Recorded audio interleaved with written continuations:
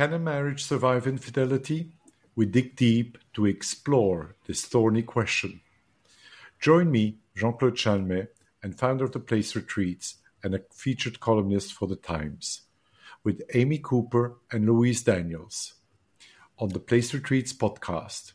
Search Apple Podcasts, Spotify, or your favorite Android app.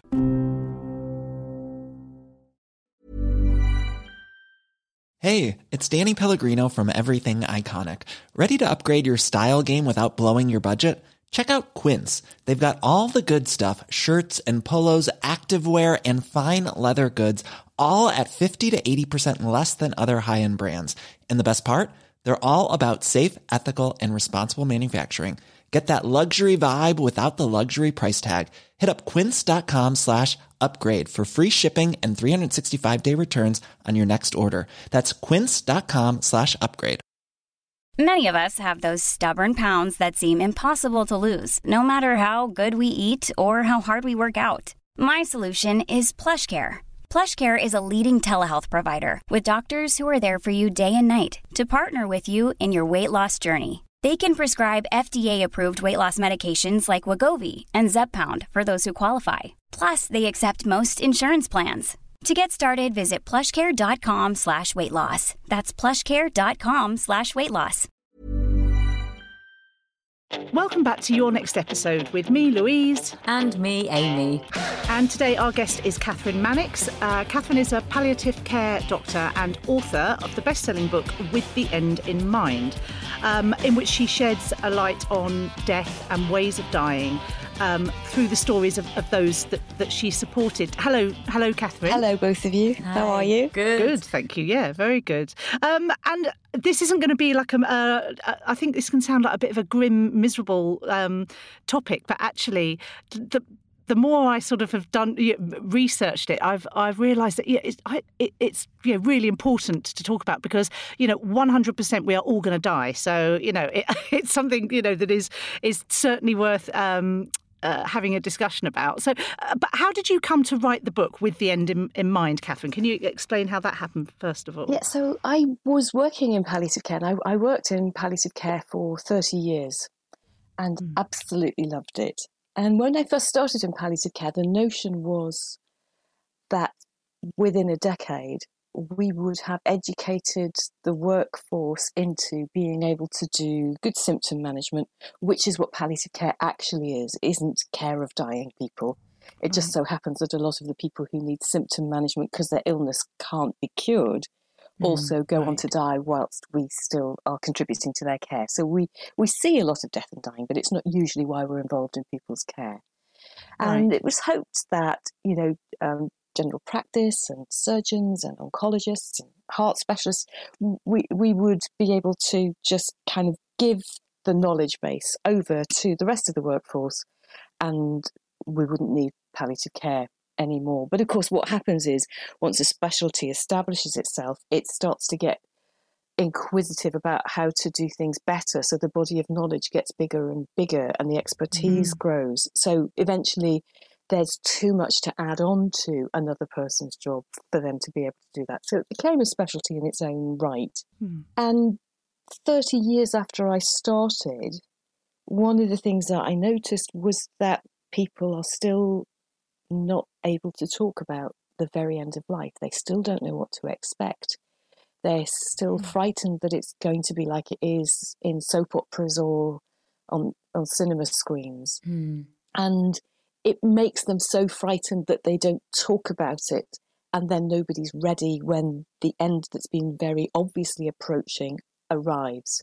Right. And one particular family triggered that for me in the hospital, family who arrived with a very, very elderly man who'd been having cardiopulmonary massage from the ambulance crew, CPR from the ambulance crew, on his way in. And by the time they got him into the hospital, this man, the wires over his chest showed that his heart was working again, in that the rhythm had restarted, but it just was so knackered that it wasn't pumping effectively.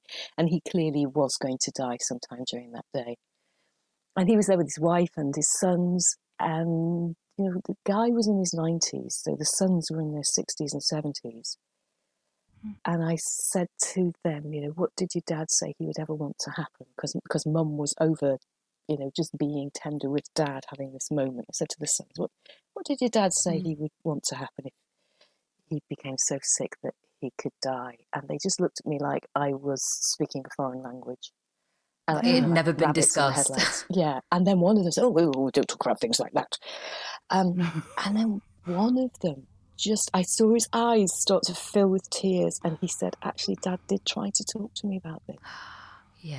And I said, oh, Dad, don't be so maudlin, and I changed the subject. And then he started to, that man cry thing of, I'm not crying. Yeah. And then his brother tried to comfort him, and that in itself was interesting because his brother came to stand side by side with him, so they were both facing the same direction. They weren't looking at each other. His brother just stuck his arm out and patted him on the shoulder, and then said, do you know what, it wasn't just you. Dad asked me if I'd fill in one of those attorney documents so that Mum wouldn't have to be the only person making decisions.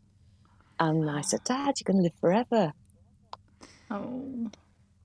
And so we created the space and looked after this family, and the dad died quite comfortably and peacefully with his sons and his wife with him over the course of that day, looked after by the emergency department staff who, despite being incredibly busy, do end-of-life care incredibly well, and moving this man from one part of the hospital to another part of the hospital didn't seem to be the right thing to do.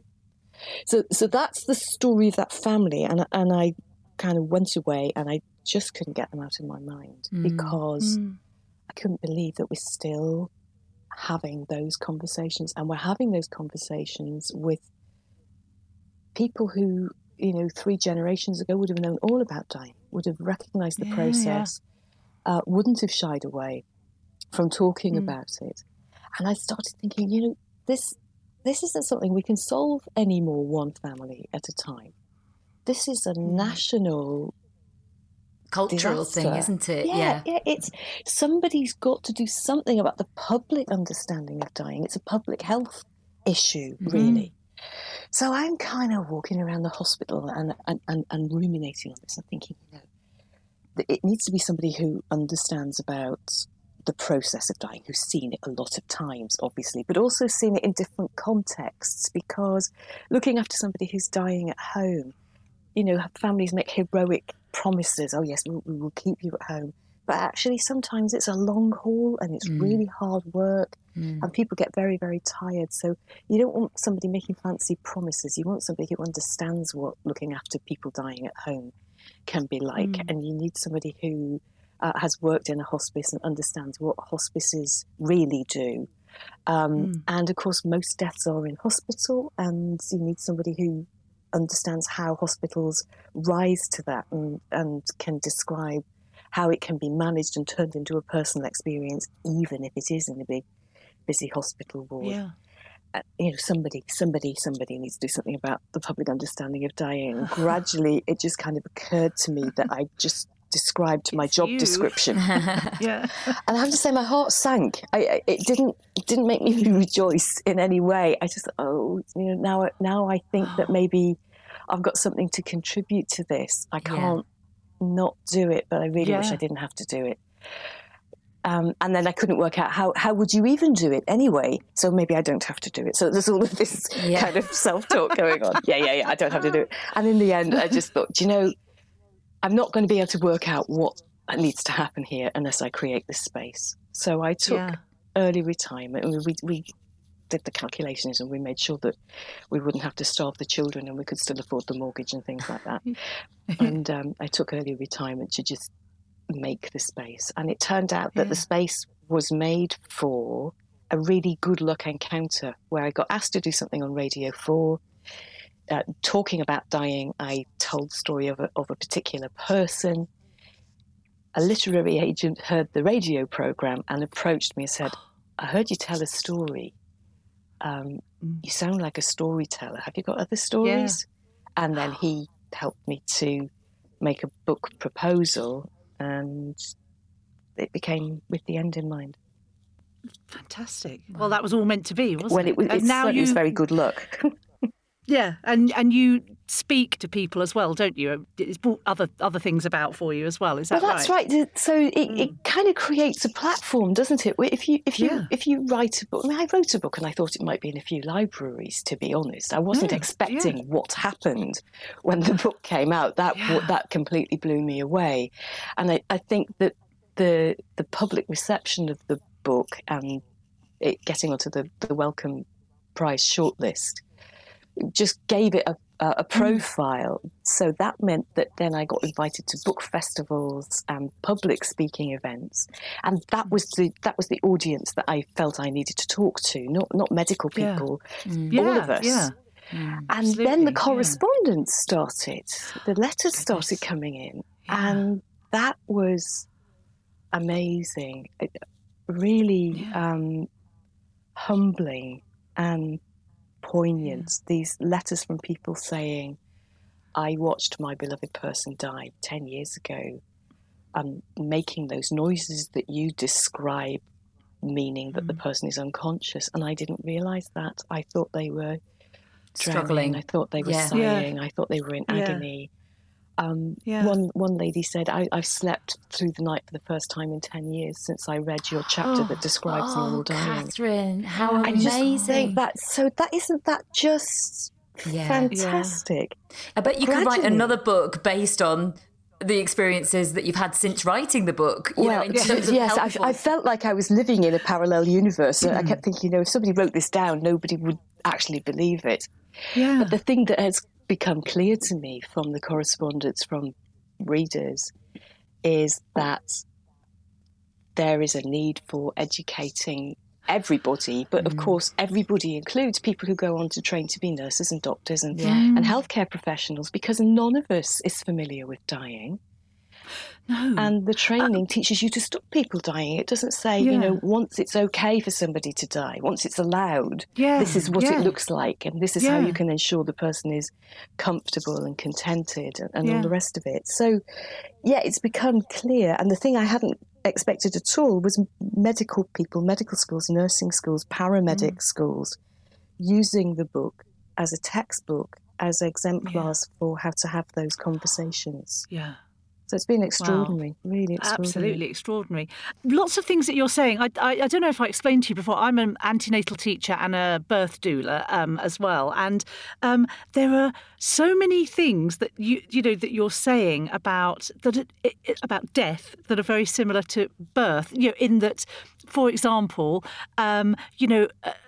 people used to have their babies at home. It was something we would grow up sort of being aware of, because it would be around us. And the same with dying. And birth as well is now very medically managed. It's seen as something where you go to a hospital and you do that, and sometimes that's really necessary. But there's a real sort of lack of discussion around it. I mean, it's happening more now, but.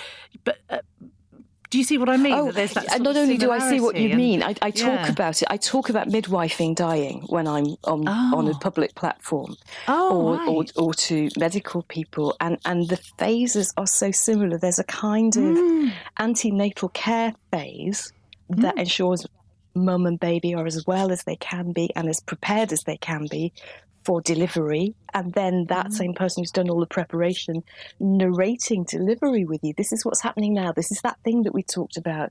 It doesn't feel like you expected it to feel like, does it? But it's okay, and you're safe.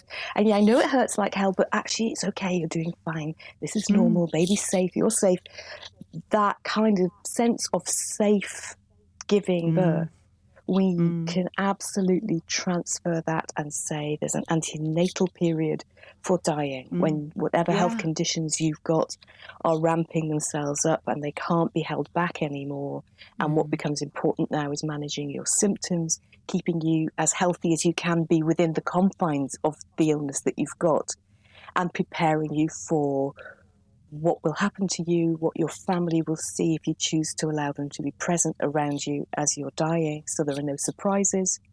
And then as the dying is happening, narrating it in real time to those people around the bed, so they don't hear those noises and think, this is terrible, this person's in agony, this person's choking, because that isn't what's happening. And if we, No.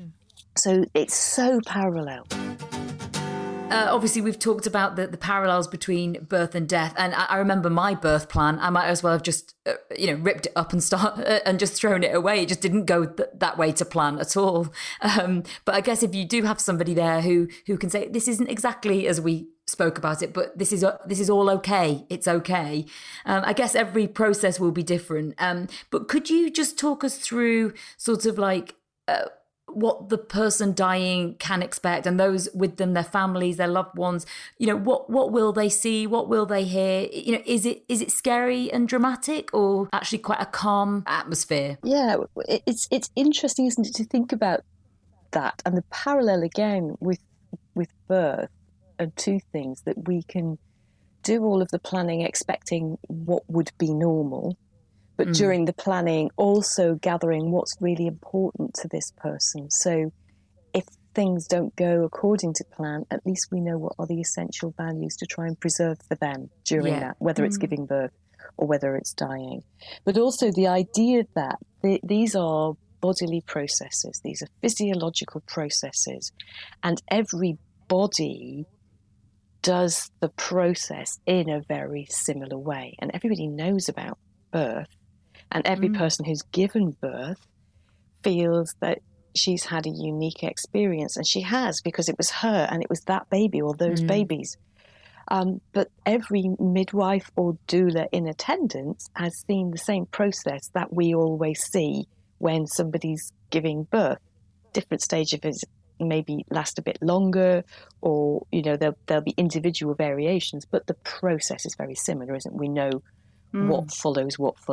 So when people are reaching the end of their lives, we see again a very similar pattern. And it's interesting that it doesn't seem to matter what the illness is. If you're dying from your heart failure, or your lungs are giving out, or you've got cancer, or you've got a neurological disease, towards the end of life, what seems to happen is that people just get tired. Your metabolism doesn't give you enough energy anymore. And the thing that is the antidote to that, to some extent, is sleep. So sleep becomes really important. And you hear a lot of people trying not to have naps because in some way it's a weakness and it's giving in. No, sleep is absolutely your friend now. Have a sleep. If you're expecting an important visitor and you want to be alert for that, recharge your batteries with a snooze and you will be much more able to deal with that visitor. If your grandchildren are coming round to use you as a climbing frame, because that's what granddads are for, have a snooze before they come round so that you've got, some minutes of energy and enthusiasm when they first arrive. And then gradually your energy gives out and you can't quite stay awake so easily, and you're going to go back to snoozing again. So that's the early stages of it. And in fact, most of us have had that experience anyway. If we've been really ill with flu, you can hardly stay awake. You're so tired. You can get up, stagger to the kitchen, you stick the kettle on, and you've got no energy left for actually making the brew. You just go and have a lie down and then come back again. So that's a common experience in serious illness, that tiredness and the antidote to it, sleep, alternate with each other. And as time goes by, we find that the periods of being asleep last longer and the periods of being awake are shorter. And some people might even find that there are periods of being not quite awake and not quite asleep, where people are a little bit muddled, can't quite get names right, can't remember where they put things, those sorts of things. And the muddledness itself it's safe, it's okay. We need to be able to reassure people that it's okay not to be able to remember, and when you're a little bit more awake, it will become clearer. And then an interesting thing happens, which is people start to dip into unconsciousness while they're asleep. So when they wake up, they tell us they've had a nice sleep. We don't notice when we become unconscious, which is why it's called unconscious, I suppose. But the thing is that we will know that because we've tried to wake you up because that visitor you were waiting for has arrived, or the phone call you wanted to talk to this person, they've called and we can't wake you up, or it's medicine time. And that's important because actually dying itself doesn't cause any symptoms other than increasing sleepiness and then some breathing changes that I'm going to talk about in a minute. But it doesn't cause pain or breathlessness or nausea or anything like that. But we'll all be dying of something. And the illness itself might be causing symptoms. And again, during the antenatal period, if you like, getting really good management of those symptoms is one of the ways that we ensure that the deathbed is a comfortable experience, because we now know what are the symptoms that might bother you and how to manage them for you. So if we can't wake you up when it's medicine time and you've got an illness that causes you to have breathlessness or pain, we don't want, by the time you wake up, your last dose of medicine to have worn off and you wake up and your pain has come back, or you're feeling really breathless again. Yeah. So now we'll swap and we'll give those medicines a different way, usually by injection. Usually it's a tiny little needle under the skin. Isn't painful to do, and if we know this person needs regular repeated doses, we stick it in a little syringe pump. And a lot of people have seen little syringe drivers, and they're just trickling the medicines in that you would normally take over 24 hours anyway. And can that be done at home? That can be easily done at home. They're battery-driven devices. The nurse will call daily to check the battery. She will call as often as is necessary to change the contents of the syringe inside. It's easy peasy to do it at home. You don't need to be in hospital for this kind of care. And so now we have a plan in place, which is the person's background symptoms are being managed in the way we've always managed them, but maybe using injections instead of swallowing the medicines. They're coming in and out of consciousness until eventually they're just unconscious all of the time. The two really important things about this. The first is unconsciousness is not the same as sleep. If you feel well enough to be sleepy and you'd really love a snooze, you're well enough to have a snooze and wake up again, because becoming unconscious doesn't feel like going to sleep. It's a completely different process. And we won't notice unconsciousness happening. But I meet a lot of people who've been told not to worry about dying because you won't be awake when it happens. And they have assumed that means they'll be asleep when it happens. So now they're terrified to go to sleep. Oh, God, all of these things, So language really matters, doesn't it? Yes, words matter, yeah. So there's this creeping unconsciousness that we are unaware of. And once we're fully unconscious, the only bit of the brain now that's still really working is the bit that manages our breathing. It's right down at the back, at the bottom of the brain, kind of top of the spinal cord, very primitive part of the brain. Everything else has stopped. And now the breathing just runs in reflex cycles.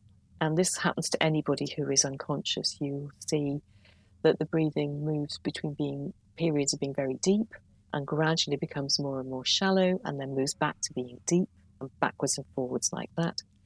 And also it alternates between being fast and being slow and then moving back again.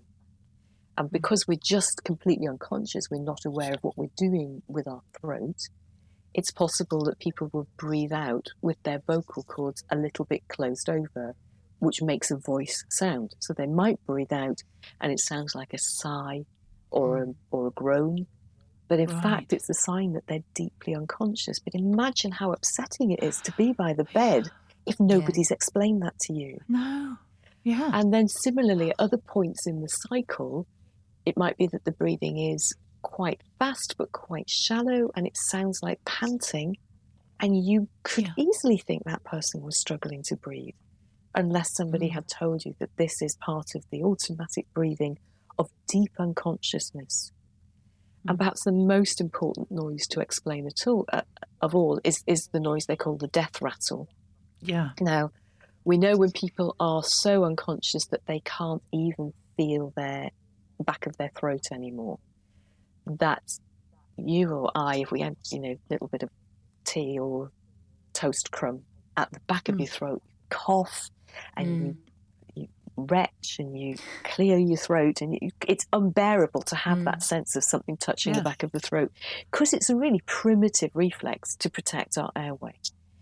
Once the brain is completely switched off, those sensations are no longer coming up into the brain, and the back of the throat is just being ignored. So now if there's a little bit of phlegm or saliva, or, we like to keep people's mouths clean and moist, so a little bit of the fluid that we've been using for the mouth care can easily trickle to the back of the throat. And it doesn't cause coughing or swallowing or anything like that. It just lies there. It doesn't get in the way of the breathing, but the breathing is coming in and out of the windpipe through this little film of fluid. So it bubbles through. It's what gas does in a liquid, isn't it? And the bubbling noise sounds like this kind of strange clicking, rattling noise. And you never ever hear it under any other circumstances. You only hear it when somebody's breathing through fluid at the back of their throat because they're deeply, deeply unconscious. Now, that really frightens families. What does this mean? What's going to happen next? And for many years, we've used drugs to try and dry saliva so that doesn't happen. But in fact, those drugs make everything a little bit dry. And so in the periods where somebody rouses again, they'll find they've got a really claggy, dry mouth. And that's really unpleasant. Right. So actually, I think the really best treatment for that is to be explaining to families that this noise, this noise tells me that this person you love can't even feel their throat anymore. No, they are so deeply unconscious. They are not sensitive to any distress at this point. Yeah, they're not in any distress at all, and actually you can just leave it. It's a reassuring noise. I'm sure there's so many people who are listening to this, Catherine, who have been sat at their loved one's bedside, and like you said about somebody who had the best night, or actually slept through for 10 years because they've been so sort of subconsciously troubled by that. So thank you for that. I'm sure that lots of people who are having like a moment now of thinking, like reframing that whole experience. I really hope so, because it's so important, isn't it? And I really invite people who've seen this normal dying right up to the point where in the cycle it just starts to have pauses, increasingly long pauses, and then there'll be a breath out that just doesn't have another breath in after it. It's as unremarkable as that. Yeah. The last breath is only the last breath because you realise there isn't another breath. Whereas on soap operas, it's always dramatic and there's arms waving around, or somebody sits up to tell you were adopted, or whatever it is. It's just not like that. So presumably there's nobody really ever has their last words, do you know what well, I suppose of course they do have their last words, but do you know what I mean when you hear of people on their deathbed? That's all just in films, really, isn't it? Well, do you know what? It's a really, really rare but real phenomenon. So every now and again there's this really strange thing where somebody who's been unconscious for a while rouses and chats, or rouses and smiles and makes eye contact with their family and smiles just before they go into that very last set of breaths. It's very, very unusual, but it seems to be a thing. And the problem is families think, because that's what's on cinema, that they can say all those I love yous during that interval. And for most families, that interval isn't going to happen. But the thing I would really appeal to all of your listeners to think about is, if you've seen that process of normal dying, that gentle changing of the breathing and eventually that just stopping breathing thing. I've had lots of people say to me, when my so-and-so died, it was really lovely, actually. I feel it feels a little bit silly to say it was really nice, but actually it was. And I don't ever tell anybody how lovely it was, because I know usually it's terrible. And we were so lucky that this person died in that way, and we were there and we saw how gentle it was. But I never tell anyone. Oh, please tell people what you saw was normal dying. That's what it's almost always like. And actually, again, going back to the parallels with childbirth, the thing that's made the biggest difference to standards of childbirth in this country is that women know what good, well-managed, uninterfered with, but interfered with appropriately when necessary childbirth looks like, and they're demanding it. Yeah. And we need to do the same for dying. We need people to know what it should be like and demand it. But what you're saying about, telling a positive death story is when I have reunions for my antenatal groups, if there will be somebody within those 8 or 9 couples who hasn't had a positive birth experience, and what I've noticed is that then anybody who has keeps very quiet about because of course they don't want want to upset that person, they don't want to be insensitive. Exactly what you were saying, but there's so many parallels, aren't there? It's just And there are legal issues around decision-making as well that are really important to discuss. So let's, so hopefully people will start having those discussions about what, the normal process of dying is, and it's not like we see it on the television. It's not scary and dramatic. But then there are legal issues as well that are important to discuss, aren't there? So, I really, before I started researching, this interview today, I would have just thought, oh, well, doctors will decide and that's that. But there are definitely things that we should consider, aren't there? Could you explain some of those? So if you go back to that family in the emergency room, and I'm saying to the sons, what did your dad say he would have wanted? Well, the first thing is they have no idea because they've never talked about it. So the first step in having any kind of the loosest possible plan is to have said to your family at some point, you know what, when I'm so sick that people think I'm dying, if it's possible, I'd prefer not to have to be in the hospital, or I definitely not want to still be in the house because it would be too much for your mum to bear, or whatever. So just expressing your preferences is a really good opening step. Yeah. So when you're saying about people might say, I don't want to be in the hospital, I don't want to be at home. Is a hospice then a kind of middle ground for? Oh, okay. So yes and no. Oh, okay. So hospices, let's do hospices, because hospices need to be thought about. So there are enough hospice beds in our country that something like 5% of deaths can happen in a hospice. Right. Okay. So if we wanted everybody to die in a hospice, we're nowhere near the number of beds. But hospices are not end-of-life nursing homes. Hospices are symptom management specialist units, and most hospices have a discharge rate from first admission of more than 50%.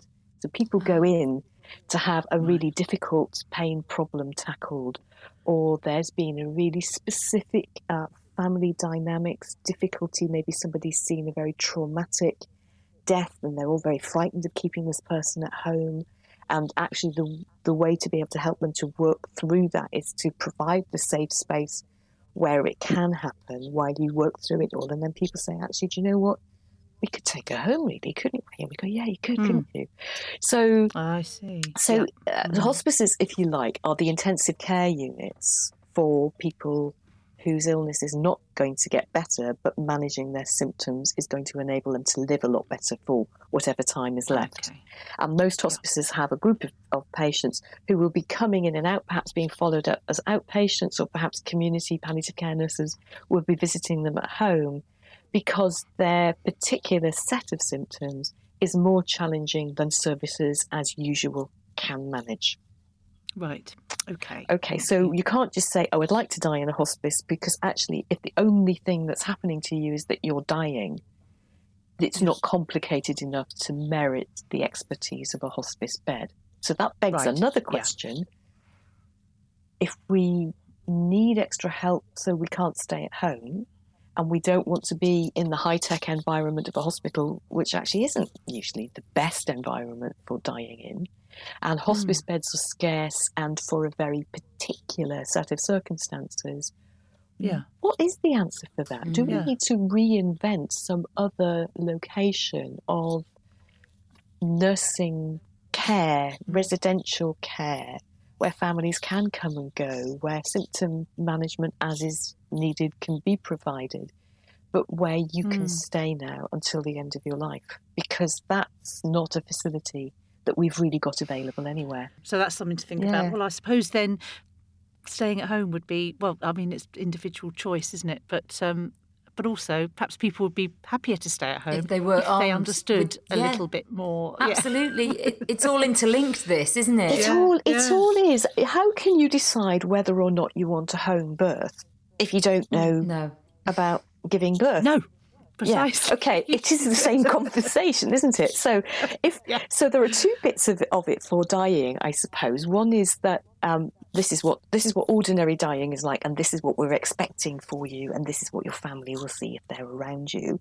Now, actually, where the bed is turns out not to be very important. When there's some very nice research about this, which says that actually at the end of life, what matters to people is who's there, not where the bed is. So although we think we'd like to be in such and such a place, it turns out not to be such a big deal when it's actually happening. And I guess some of the difficulty with this is probably quite difficult to do that research, because obviously the person who can give us all those answers has died. Yeah. Getting them in that window where perhaps they could express what would be the most important thing to them. I guess after that ship has sailed, it's impossible to know. That's a really good point, Amy, because one of the things that we do know from doing research with bereaved relatives about what was the experience of the person who died is that they're speaking through the lens of their grieving. Yeah. And their shock, probably. Yeah. And so there's research that shows that the more stressed a person who's been a carer is feeling, the less in tune with the lived experience of the person they're looking after they are. And that might go in one of two directions. It might make them over-perceive distress and discomfort. So they think the person's pain is very much worse than the person scores it.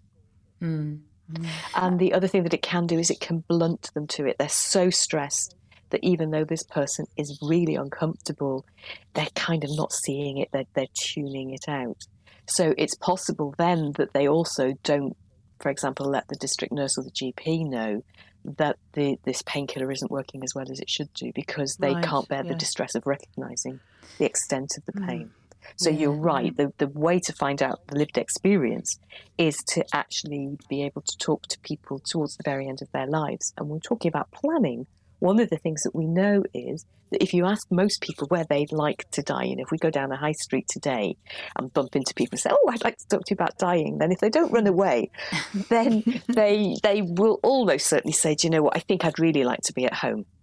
Yeah. But if you talk to somebody who now has the illness from which they are dying, and you ask them where they'd like to be, they now want to be in a place that will enable them to be safe from symptoms and look after their families.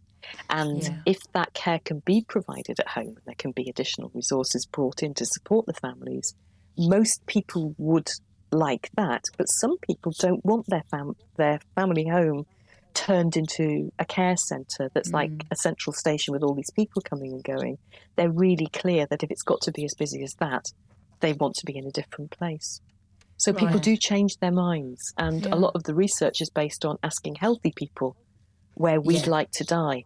And we do change our minds. Yeah, of course. And I was thinking about the family in the emergency room. And I guess if your relative doesn't want to talk about that and refuse, like those 60-year-old sons of the 90-year-old man. And I guess maybe if somebody's listening to this now and thinking, oh, I am actually going to start broaching those subjects. I mean, obviously you can't sort of strong arm somebody and insist on having that conversation. Can you give any sort of little sort of maybe hints how you could gently start that conversation? Well, I've heard lots of people talk about how they did it. So this is words from the wise rather than words from me. So words from the wise, Catherine. Right. That's the title of your next book. Yes. So one of the things that's an interesting thing about how long we live is that we now almost certainly, if we have an extended family, will have adult great nieces and nephews or adult grandchildren.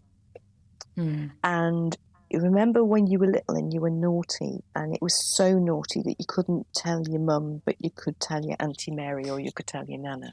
Yes, it was one step removed from the heat, wasn't it? It's payback time. So now Auntie Mary or Nana can have this conversation with you, which is, I really need to talk to your dad about what I want to happen when I get more sick and frail, and it's upsetting him. Could you just have a word in his ear and say, we need to talk about it?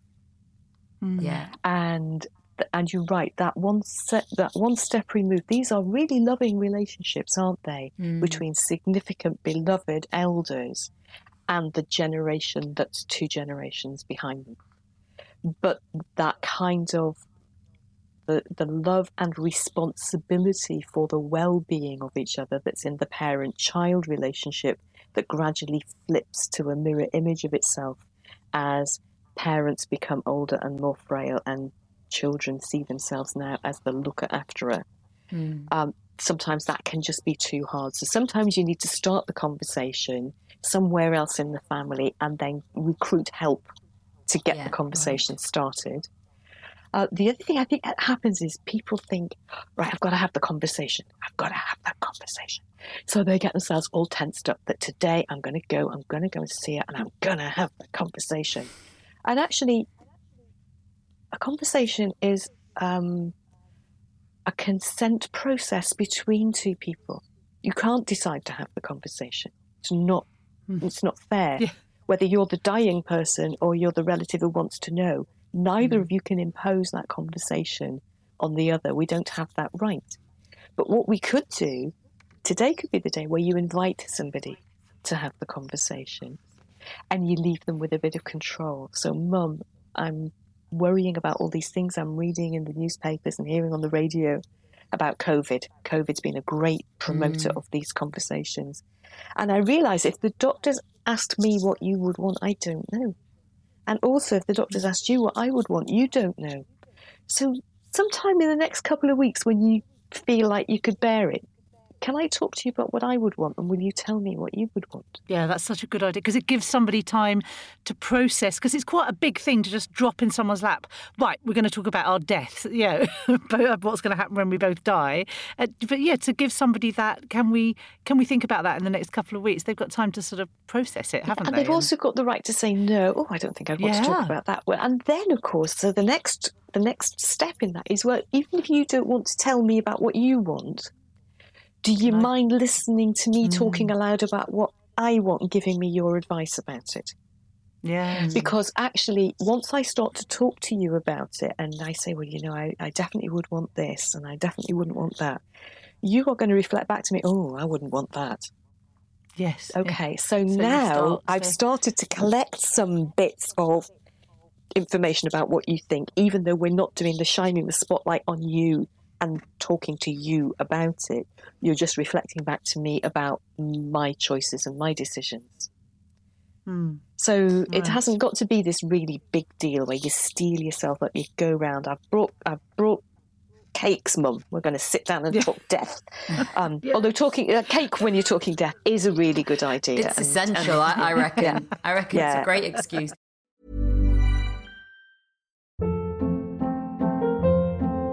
Hold up. What was that? Boring. No flavor. That was as bad as those leftovers you ate all week. Keke Palmer here. And it's time to say hello to something fresh and guilt-free. HelloFresh. Jazz up dinner with pecan-crusted chicken or garlic butter shrimp scampi. Now that's music to my mouth. HelloFresh. Let's get this dinner party started. Discover all the delicious possibilities at HelloFresh.com.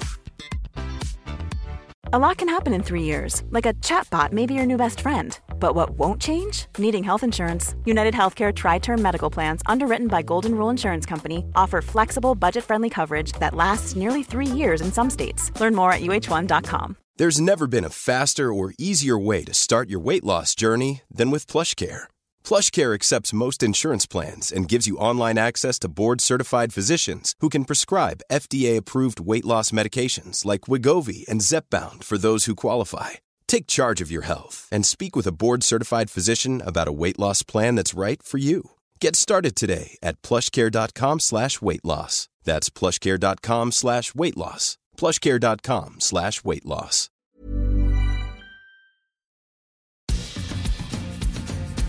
I'm just thinking about my in-laws who are in their sort of 60s, and they're dealing with my husband's grandparents are sort of mid to late 80s, really, really ill, still living at home in the 3-bedroom sort of semi that they have had all their life. Like, my grandma-in-law is crawling up the stairs every night to bed, and there's an element of denial that's going on, and I'm wondering, is that a British thing, or is that just where we are at the moment, where there's just an element of denial in the whole family that this is like what has to happen? What awful phone call are we going to get next that is going to sort of say, oh God, we should have got ahead of this?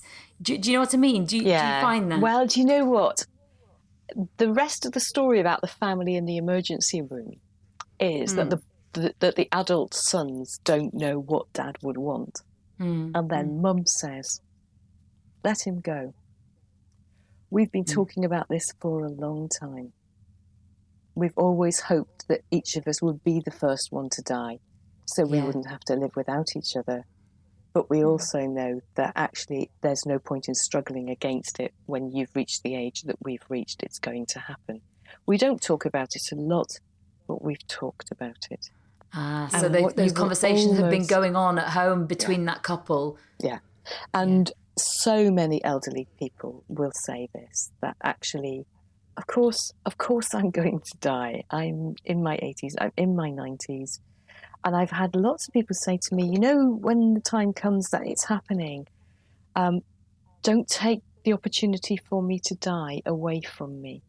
Don't make me half better, so I'm living a miserable existence. Yeah. Let me go. And those were the words that this lady used. Let him go. We've talked about this, and that's what he would want. And so that's really important. And I guess that comes back round to, I think it was Louise's question about the legal issues around decision making. Yeah, because my understanding is that you can't demand treatment, but you can certainly decline anything that is offered to you. So yeah, could you just explain that a little bit about why you might want to decline certain treatments, and and why it's important to get that sort of legally documented? Absolutely. So a lot of people will have had the experience of going to the doctors with a sore throat and saying, I need some antibiotics, and the doctor looks in your throat and says, nah, that's a virus. Antibiotics aren't going to make it any better. And the more antibiotics there are out in the population, the more bacteria get resistant to them, and they are the treatment for bacteria. I'm not going to give you an antibiotic. Oh, come on, doc, I always get an antibiotic. Well, no, not today, because it's not the right treatment. And the truth is that the law says that nobody can demand a treatment that isn't appropriate for the condition they've got. So there's a really simple example of it, which is talking about antibiotics. So the same thing goes for any other illness. So, for example, if you've got a really, really bad chest, and also now you get appendicitis, and you know, in my neck of the woods, we've got a lot of retired miners, so we've got a lot of people really bad chests. The best treatment for appendicitis is surgery, but this person's chest is so bad that having an operation will kill him. You know, the anaesthetic will kill him. So actually, that surgery isn't the right thing to do, and it's no good the person saying, oh, well, you know, I want to have it, I want to take the risk and all the rest of it. It's an inappropriate treatment for them. So if, on the other hand, I'm looking after a person and suddenly they become very, very unwell, and I think, oh, actually, do you know what? I need one of my intensive care colleagues to come and see this person, because I think that actually they probably need a ventilator to just help them with their breathing for a few days while we get them over this crisis. And the intensive care doctor comes down and says, yes, that's absolutely right. I would think this person is probably going to need support with their breathing for 2, 3, 4 days. And then we'll get them back off the ventilator and get them back to your ward. And then you can work on getting them better to go home. So we offer that treatment. It's absolutely fine for the patient to say, I am not going to have a tube down my throat and have a ventilator. No, thank you. Right. I understand why you want to do it. I get that I might die if you don't do it. I'm not going to have it. So we have a right to refuse a treatment that is appropriate and being offered to us, but we don't have a right to demand a treatment that isn't appropriate and isn't being offered to us. Right. And so you can make a list of the things that you don't want and the circumstances that you don't want them in, which is called an advance decision to refuse treatment, or ADRT.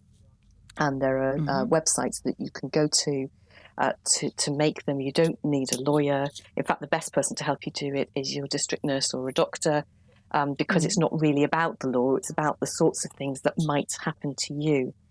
And for one of these documents to work at the point where it needs to be used, it's really important that it's written in a way that talks about you and your health and the emergencies that might happen to you. So you can't really have a generic one.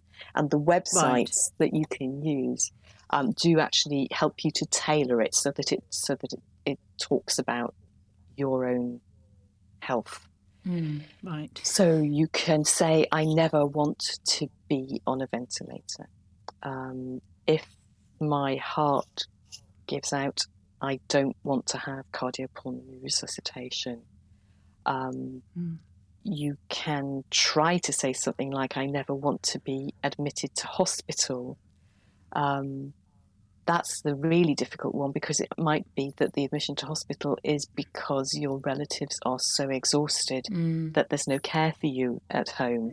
And it's then not really very clear whether you anticipated never going to hospital because you knew your relatives would always be there for you. You can't or whether foresee you that, really can you? anticipated, just being on your own at home. So it can be a little bit difficult. So you can make an advanced decision to refuse treatment, and provided when you lose capacity to make a decision, so that's when it becomes alive, the circumstances you've described match the circumstances that are happening now. That makes it applicable.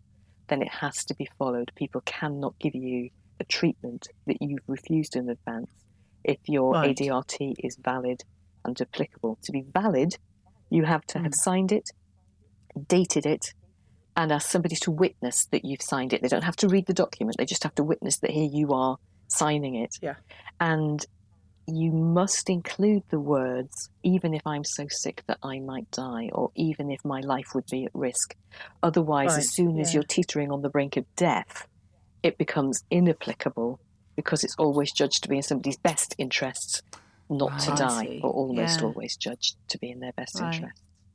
So that, I think that's really important to know, because also it takes those decisions away from, say, your partner, your husband, your wife, whatever. Interesting you should say that. Of course, they can't make those decisions by law anyway. No. So that's the other thing that we really need to talk about, that everybody assumes that the person whom I name as my next of kin also gets to make decisions about me if I'm not well enough. No, they don't. No, they don't. Nobody in English and Welsh law, so we're one jurisdiction, and also in Scottish law, can make a decision about another person unless they've got parental responsibility for them and the person is still a minor. So once you pass your 18th birthday, no matter how dependent on your parents you are, so if you're a person, for example, with a long-term intellectual disability, once you pass your 18th birthday, your parents can no longer make medical decisions on your behalf. Right. So the only person who can make medical decisions on our behalf is a person who's been named and got the paperwork that we have signed and registered as our attorney. And so in England and Wales, that would be an attorney for health and welfare, which includes decisions about life-sustaining matters. Otherwise, again, they can't make the life or death decisions, and that's a separate little bit of the attorney form. And so there are places online where we can go to get like the template information about this and templates. And there are, and on the NHS website there is there is a link to a variety of organisations that provide those templates. If I was really organised, I'd have that written down, and I don't. Don't worry, because I'll get it. I can I'll send put them that in the to you. Show notes. Yeah, fabulous. That would be great. Thank you. I mean, it's interesting talking about the COVID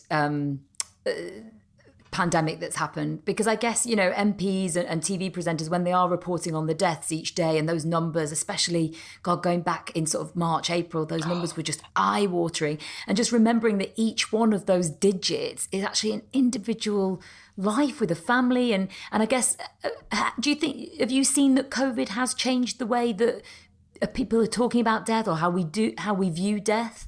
I think it really has, hasn't it? So what was really interesting to me, just kind of following it as a phenomenon, as you're talking about it now, is that our media are not very good at using the D words, are they? People pass and pass away and are lost. And suddenly we were talking about deaths on primetime TV news. And what was fascinating to me was that they were completely depersonalized. It was all data. It was all numbers. It was bar charts, wasn't it? Bar charts. Absolutely. Yeah. And like you, I'm just thinking, all of those people, all of those families, sometimes several people in one family. And in those very early stages when visiting wasn't allowed at all. And it does look as though the most likely transmission of COVID within hospitals is coming from visitors now that we're allowing visitors and not from staff. So that is really interesting. And it was draconian, but probably necessary until we understood early on. But how heartbreaking for those families, and still heartbreaking because normally we assemble around a deathbed, a whole important group of people. And I'm going to use the word family, but we all know that we might not be related to our closest people, our dearest people. I often talk about who's your village, the people who really matter to us most. And we're allowed one visitor or possibly two visitors.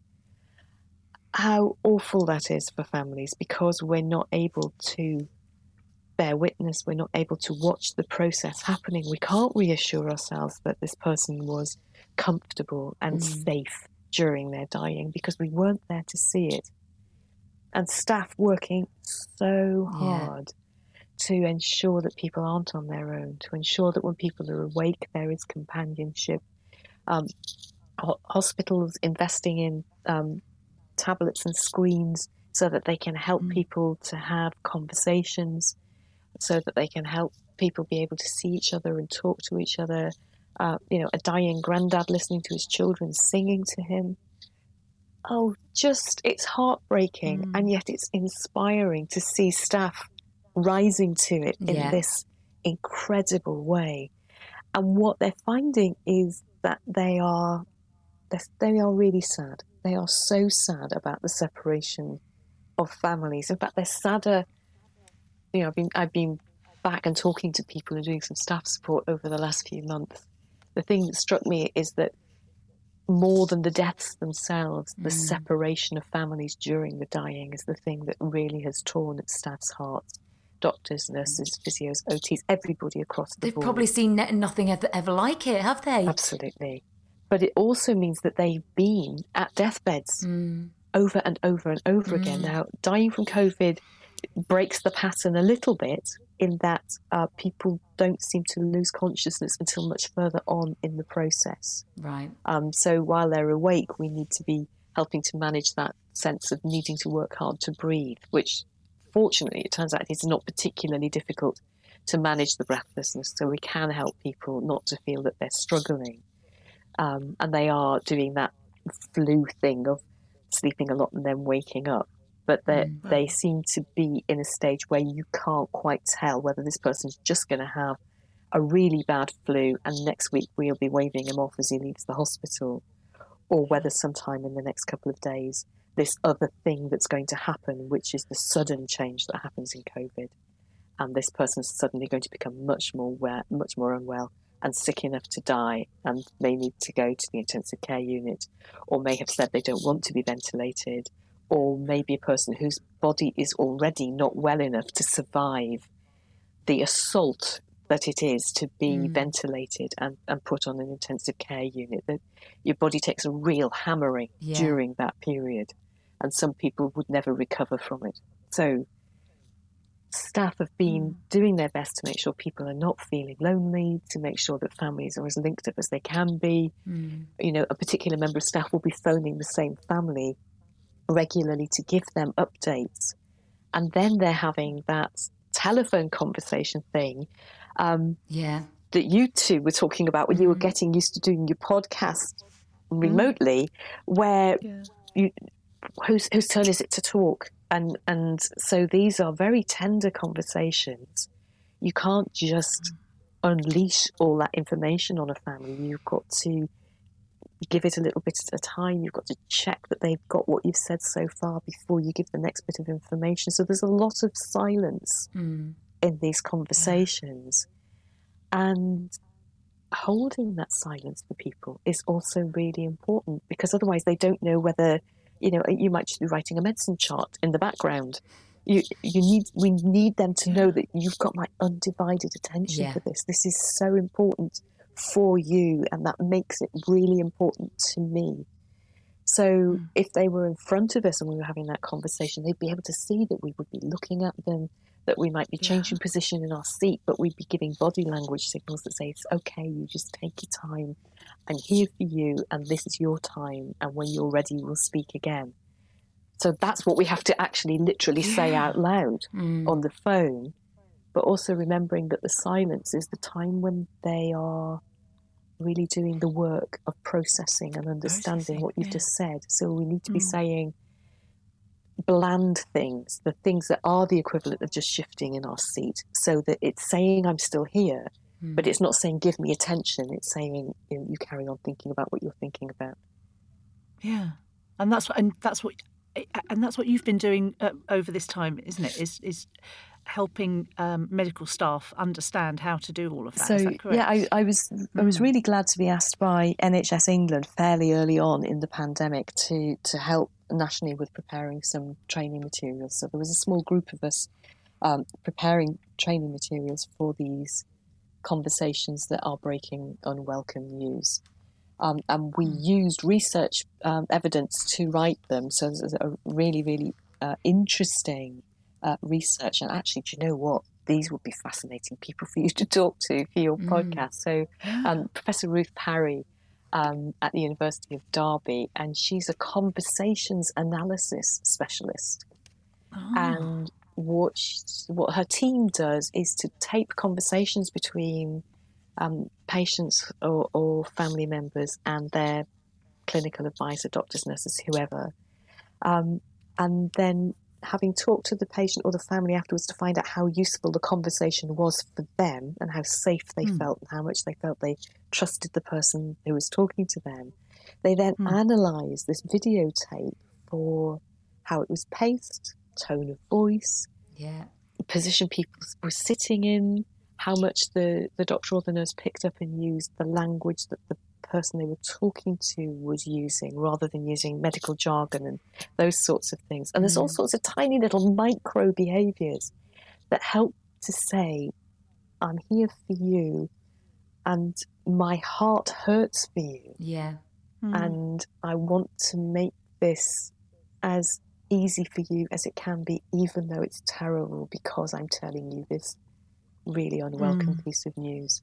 So it was fascinating to have a framework built from their research to be able to present for people in the NHS generally, and then to go back into my own local organisation where I used to work, in the same hospital where I met that man on the trolley with the sons who didn't know what he wanted, and run some very structured training about these very tender conversations, including, of course, that a lot of them have to be on the phone. So I was having people we're trying to get people in a lecture theatre, but sitting socially distanced. You've got to imagine in your mind, it looks like a really bad film where not many people wanted to come and sit in the audience. Looks like one of my gigs, Catherine, is what it looks like. Yeah, Amy does stand-up comedy. So and then saying, okay, so you first practice, just chat to each other. This is the principles that we're using. This is the framework. Okay, now your second go, we're going to change. This is the news that needs to be delivered, but this time it's a telephone conversation. So turn your backs on each other while you have this conversation, and everybody's saying, "Oh, isn't it hard? Isn't it hard to pace it? Of course. When do you speak? When do you not speak? Then you both speak at the same time, and then there's like, oh, I'm sorry." And so yes, and it's like learning a new language, isn't it? Really, and I guess, really is. Yeah. And in fact, what's happened is we've turned to video consultations, which, if somebody said to me 6 months ago, we should be doing outpatients by video, that's appalling. We should have people in front of us and be kind. Now, actually, because when they do come in to see us, we've got a mask, we've got a visor, we're a pinny, we're in gloves.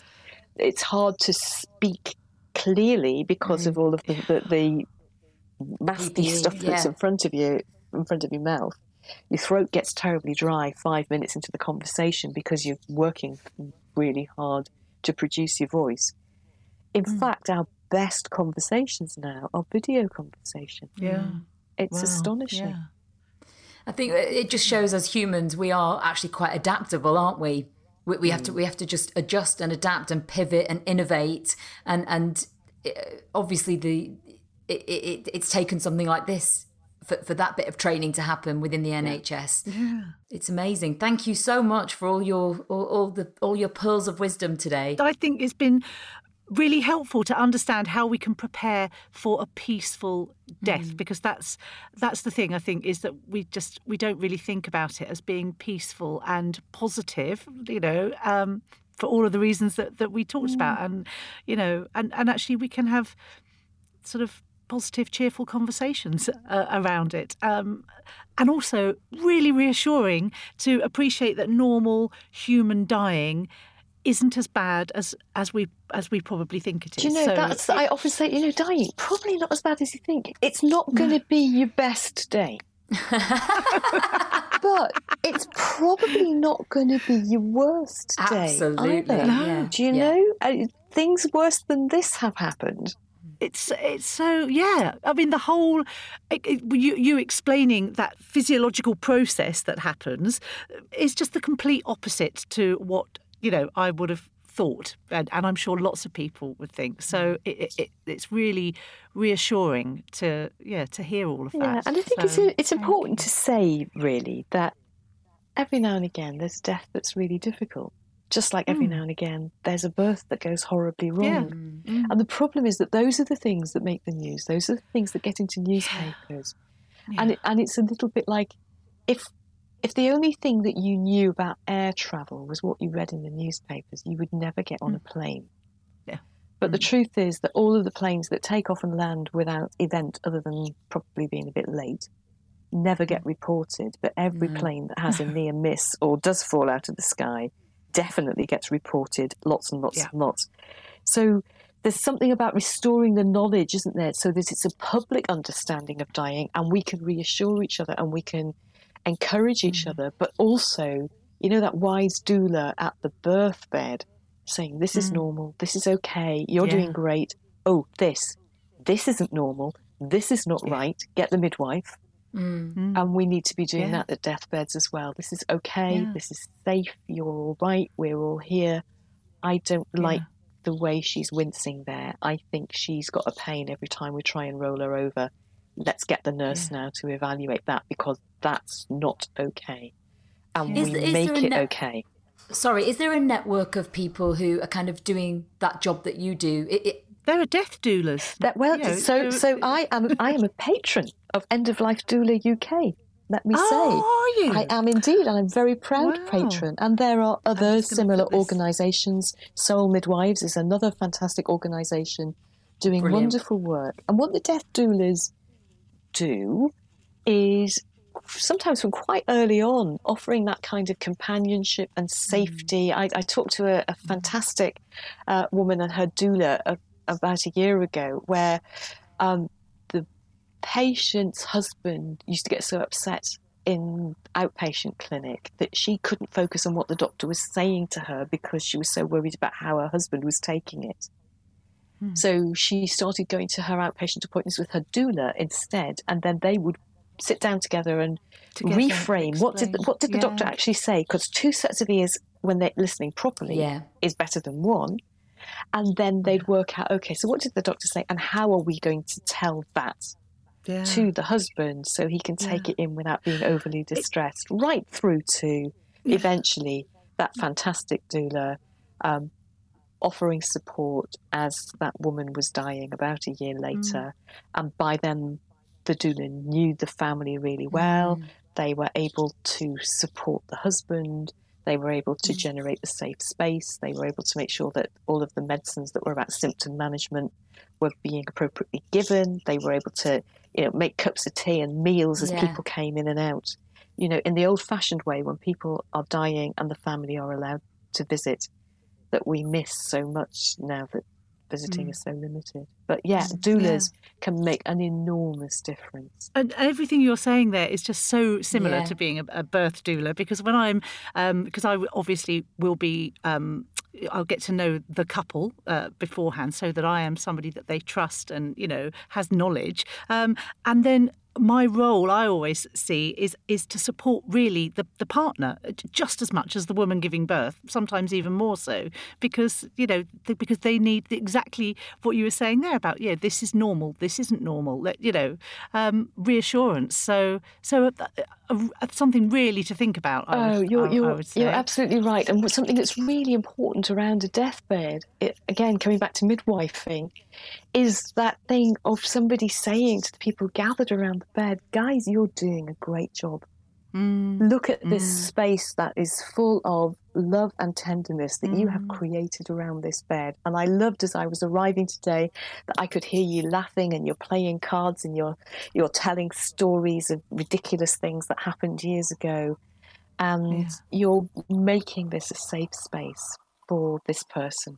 And to really have these conversations and think about this, all of this, and how you want this experience to be, must have ramifications on your loved one's mental health going forward if they have been able to have that as a positive experience, surely. I mean, I guess that's good for them. I guess part of the art of dying well is that we deliver the bereaved into bereavement in the best possible state, don't we? You can't make it not be a farewell. You can't make it not be sad. If there's love, there's grief. It just, that's the deal. But to feel that nothing was left unsaid, to feel that you were able to be as much in attendance as you were able to be, to feel that you've seen a life that you loved ended with dignity and comfort is a really important start into the mayhem and misery that is the process of grieving. And it's really important that we enable people to do that. Well, thank you so much, Catherine. Thank you. It was lovely to meet you online and chat to you. Yes, lovely to talk to you. Thank you so much for inviting me. Produced by Louise Daniels. Visit louise-daniels.com. Hiya, it's Rich Wilson, host of the excellent podcast Insane in the Membrane. I have a brand new podcast coming your way called Insane in the Fembrane, where I sit down with strong, confident, powerful women and find out what it takes to be a woman. Because I don't really know, to be honest. I thought I did, thought I had an idea, but I don't. So our first guest is star of Top Chef and soon to be on Netflix, Crazy Delicious. It's Carla Hall. Prime example. I go out, I'm like, I'm going to be a part of this yard thing. I'm going to go out there. Okay, he cuts the grass, so I'm looking at those pine trees. It's like 9 of them. I'm looking at those pine trees. I'm like, they're taking over our yard. So I'm going to go in and cut the base of the trees off, right? And just so it can be really pretty. But before I got to that, I said, I think I'm going to cut the tips off. I had a rope. I said, Matthew, let's just go off and cut the tip off of one of those trees. They're too tall. He's like, I don't think that's going to work. I said, you haven't tried. I go out with my rope. I didn't even get changed into a t-shirt. I have on a regular shirt because it's going to be easy. I throw that rope up. I'm trying to lasso it to pull it down so we can just snip, snip. And I videotaped it. There was a video camera, and I wasn't even thinking about the video running. I went back to look at it. Matthew was standing there looking at me like, this ain't gonna work, but I'm gonna let you do it, honey. I'm gonna let you do it. And I am laughing at the video. It just captured this exact thing that you're talking about.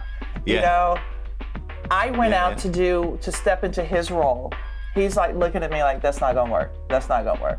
You know? Yeah. And I'm like, I had to see it for myself. It's like, you're right. But if he had said, Carla, it's not going to work, and just beat me down, I would have just pushed and pushed and pushed. So that's episode 1 of Insane in the Fembrane. Go and listen, subscribe, tell your friends. Witness history at Roland Garros, where old rivalries meet new talent on the clay battleground. Tennis Channel Plus is your place to watch. Stream every court from your phone or smart TV live in HD. Experience 3 weeks of unparalleled access as the world's top players in tennis face off to see if the veterans maintain their dominance or if a fresh face rises to challenge them. Daily live coverage of the French Open begins Monday, May 20th. Stream it now with Tennis Channel Plus to be there when it happens. Planning for your next trip? Elevate your travel style with Quince. Quince has all the jet-setting essentials you'll want for your next getaway, like European linen, premium luggage options, buttery soft Italian leather bags, and so much more. And it's all priced at 50 to 80% less than similar brands. Plus, Quince only works with factories that use safe and ethical manufacturing practices. Pack your bags with high-quality essentials you'll be wearing for vacations to come with Quince. Go to quince.com/trip for free shipping and 365-day returns. Planning for your next trip? Elevate your travel style with Quince. Quince has all the jet-setting essentials you'll want for your next getaway, like European linen, premium luggage options, buttery soft Italian leather bags, and so much more. And is all priced at 50 to 80% less than similar brands. Plus, Quince only works with factories that use safe and ethical manufacturing practices. Pack your bags with high-quality essentials you'll be wearing for vacations to come with Quince. Go to quince.com/pack for free shipping and 365-day returns.